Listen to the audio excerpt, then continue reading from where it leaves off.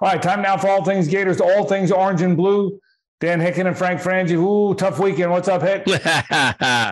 Thank you, Southeast Orthopedic Specialist, by the way, for providing us this podcast opportunity, se-ortho.com, for all of your orthopedic needs. Listen, Frank, color me rat poison, Hicken. I was idiotic. I got ahead of the game here, and I was wrong about Anthony Richardson, and he's not ready for the NFL. He's not ready to be a pocket passer at the college level. What will befuddle me, and the question that we all need answered, and maybe you can do this, is, why didn't he run more? Why didn't Anthony Richardson run the football? It makes no sense why they changed the game plan. Or was it that low hit in the first quarter that, maybe injured him and they said, no, do not run? I don't know. He had 6 carries for 4 yards, Frank. Yeah, I got all kind of questions, and that's one. Let's start with this. It's one of the, and I feel for him because he owned it. He was awesome after the game. Sure. But that was bizarre, and he's a good kid, and he's going to work hard at this, and I know that. Mm-hmm. But that was bizarre to me to see how much he kind of froze and how the game seemed so big for him after the game seemed so small for him 1 week earlier. Yeah. That was puzzling to me. Look, head scratching, Frank. I mean, that was it makes you wonder. I mean, it was like, my goodness, Anthony. And then he admitted afterwards he lost his confidence after a couple bad throws.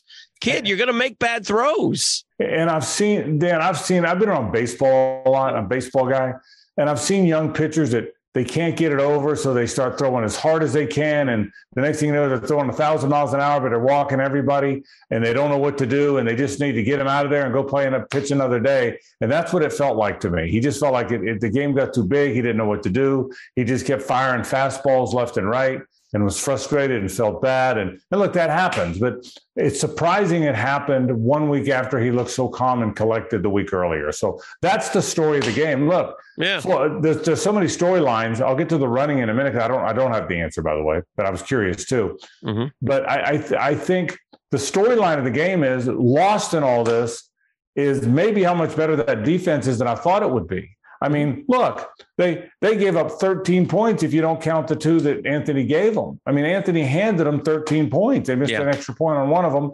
Other than that, Kentucky scored 13 points, and 7 of those came on a 50-yard pass, and I'm still not completely sure he caught. He probably caught it. Seemed like it bounced, but that might be our Gator glasses looking at it. But that's the only that was part of the only 13 points they allowed. So Florida played with a toughness. They played hard. The problem was the quarterback cost him the game. And again, he's a good dude. He's owning it. He'll get better. And part of it's on Napier. Part of that's on Billy Napier. You got to find some answers for your quarterback. Like you said, maybe it's just a bunch of zone reads where you tell him to keep it. Let's keep running zone read, and let's get you if you're our best runner, let's get you into the open field a little bit. Let's run some nakeds where you keep it. There weren't many opportunities to run. Not just did he not run much, but you didn't see a whole lot of running opportunities, I didn't think. I think one of the things that happened is he wants to be a quarterback. I understand. Quarterbacks throw the football, and I think he wants to be a guy throwing the football. But what matters most is scoring more points than the other team, So I'll be very. It's fine in this day and age. I understand what Anthony wants. It's also fine in this day and age to be a running quarterback. There's a lot of running quarterbacks who are having great success in the National Football League. He's not ready for the National Football League quite yet. I think he will be. I hope he will be. Right. But he's not a pocket passer. And he should have 5 plays a game, Frank, where he goes back to pass, looks and the boys, if they're in man defense and the boys all go vertical and he just takes off and runs for 30 yards. I agree. I mean, that should be there. That's almost like a game plan play. I think Shane Matthews was dead on. I'll give him some credit. Of course, he's now the analyst on the radio. He said he's, RPOs, crossing routes. If it's not there, take off and run. We talked about how many runs must he have a game. Tebow had 210 runs in one season. Anthony's got to tote the load here a little bit. We saw it again. I thought he could have ran for 200 against Utah. He kept handing the ball off. And I'm not sure what the directive is from above on all this and how it's happening. But if they play like that, they're not going to win football game. If he wants to be a pocket passer, this Saturday night would have been the night to do that. Right. Okay. Against South Florida. not against Kentucky. I agree. And I think that's one of the things that's going through his mind. That's my guess. I don't know either. Yeah, but I'm guessing that's part of it. He's trying to be a pocket passer, and he's not been one. I think that's the other part of it, too, is, again, once you freeze and things aren't going well, then it doesn't go well, period, Dan. It wasn't just your running isn't good. Your passing isn't good. You're nervous. You're not sure whether to run. You're tentative. I saw all kind. He was very tentative, and it affected the entire team. And again, it cost him the game. Yeah, it's on Billy Napier to come up with some ideas. Okay, you're the offensive coach, you're the offensive coordinator. Now you know what you got. Right. You know, a guy that can be very good, but a guy that can struggle at times. And I think it's up to him to figure those answers out. I thought the turning point of the entire game for me, and I'm curious as to your thought on this, Frank, is it was 16-7. They had just gotten the safety. It was towards the end of the first half. Kentucky had a free kick. Kid booted a good one, and the Gators also had a hold on that return. Right. And that's a little thing, but it flipped the field, and then Richardson threw a pick, his first of the two, and that gave him 7 points. And all of a sudden, you had a chance to make it maybe 19-7 at the half, maybe 20. You're thinking, all right, we'll get the ball midfield here. We'll start our drive at midfield. Let's go get a field goal at least. Let's get some points. Let's try to step on their necks here. And I don't know that Kentucky could come back from 23-7. And then you really pound the ball and you run the ball in the second half. And I think you'll be okay. So I thought that was a big moment in the game, and it's a little thing, but it goes back to accountability. It goes back to the penalties. It goes back to something that you just simply cannot have if you want to win. And I'll tell you this about that sequence too. Mm-hmm. I agree with you. The good kickoff. Mm-hmm. By the way, I thought when you kicked it out of the end zone, you got the safety and the 10-yard penalty. So you have to decline the penalty. Right. I guess to get the safety, you got to decline the penalty. Mm-hmm. So, which means you can kick it out of the end zone with impunity, you know? So the rule, but anyway, so they kick it off, they get the hold. I'm okay if you don't get to 19-7 or 23-7. Right. But you got to get to 16-14. Yeah. But you got to get to the half ahead. Yeah. And I think what really was discouraging is you got to get to the half. Kentucky was beaten. Just, run it, throw some safe passes, punt it out of there. They weren't coming down and scoring. Yeah. So get to the half 16-7 and you've got the confidence. And that was the dagger that turned the game around, obviously. But even late, it was 3 minutes left, just still a tie game. And then he just makes the improbable throw what concerns me is it's the same throw he made against Georgia a year ago. Yeah. There's an incomprehensible mistake that you've got to have enough field savvy or game savvy not to make that mistake. Stoops has found a formula to beat Florida, and that is just hang in there with them and wait for them to make a mistake. And that's what's happened here the last, 3 out of the last 5 years. It's incomprehensible. And again, I think we now know maybe what we were thinking of before the Utah game is right when we talk about Florida football and the talent level and the work that needs to be done. There's a lot going on there. You gave away all the good grace with the Utah win, and now you'll beat USF, but then you got to go to Tennessee for another big football game, and you got to see if you can find a way to win that. If not, you could very easily be 2-2, and then you'll think about, well, if you lose to Tennessee, it could have been 1-3. So there's a lot of things going on here, and I think you're right about the defense, although Kentucky was way down in the run game in terms of who they had personnel-wise. And the Levis kid played hard. He played better than Anthony, that's for sure, and made enough big throws. Yeah, a couple things on that. First of all, they weren't going to win 10 games. Right. This was a 7 or 8 win team. Unless Anthony was a transcendent talent. That's right. But in all likelihood, that's right. But in all likelihood, they weren't going to win 10 games. Right. They're a 7 or 8 win team. Okay. So, and I still think that. Okay. I don't think they're going to win in Knoxville. I'm a Gator fan. Gator fans may never listen to the podcast again. Hear me say that.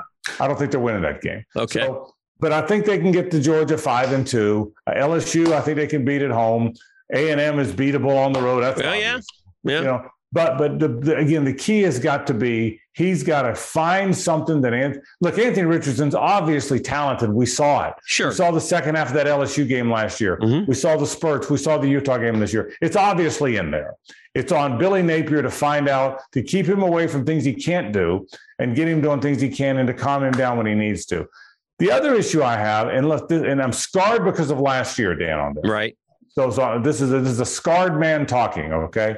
But I will tell you, I watched last year Malik Davis start every game. Okay? Yeah, it's time. You're right. Even though Pierce was better, and it was this guy get the series, then the next guy, then the next guy, then the next guy, then the next guy, then the next guy. And I thought that was over. Okay? Yeah. Here comes Billy Napier, Yeah. Daquan Wright, then 2, then 7, 5, then 2, then 7. Listen, I don't see practice every day. I get that. It's only been a few games. I get that.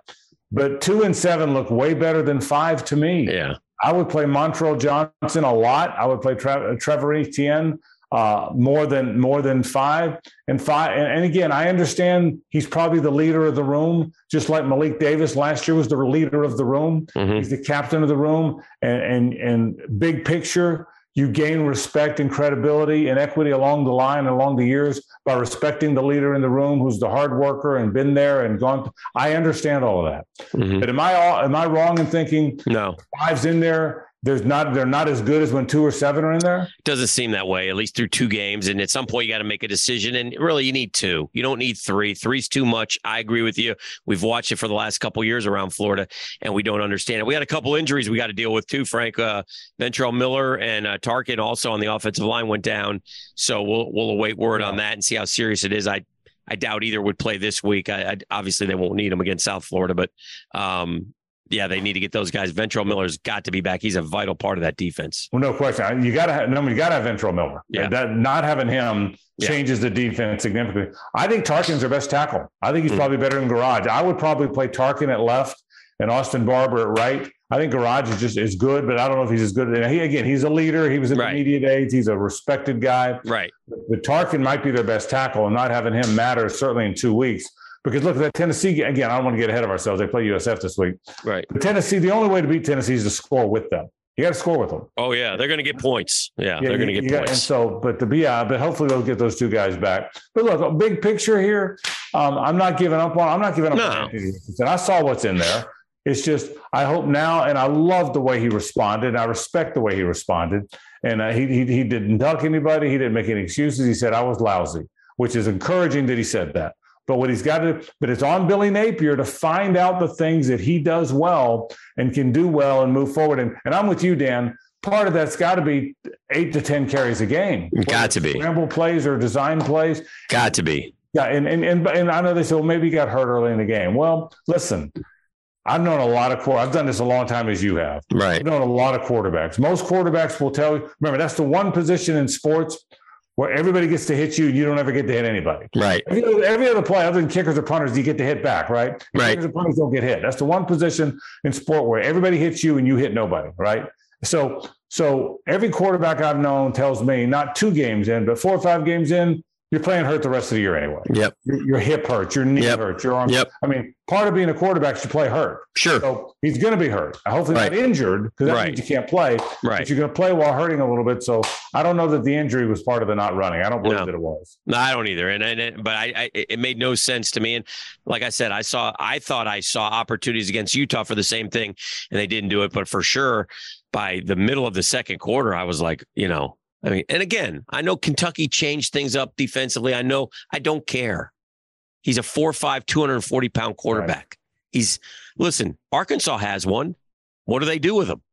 You see Jefferson run the ball, right? I mean, you've got to use the weapons that you have. And Florida, until they get that talent level back, where it's evened up with these other SEC powerhouses, are going to struggle. But again, and the one thing I haven't said yet, and this is a Gator podcast, but hats off to Kentucky, because like I said, right now, they got a better program than we do. We got to get better. And we will, but we got to get better.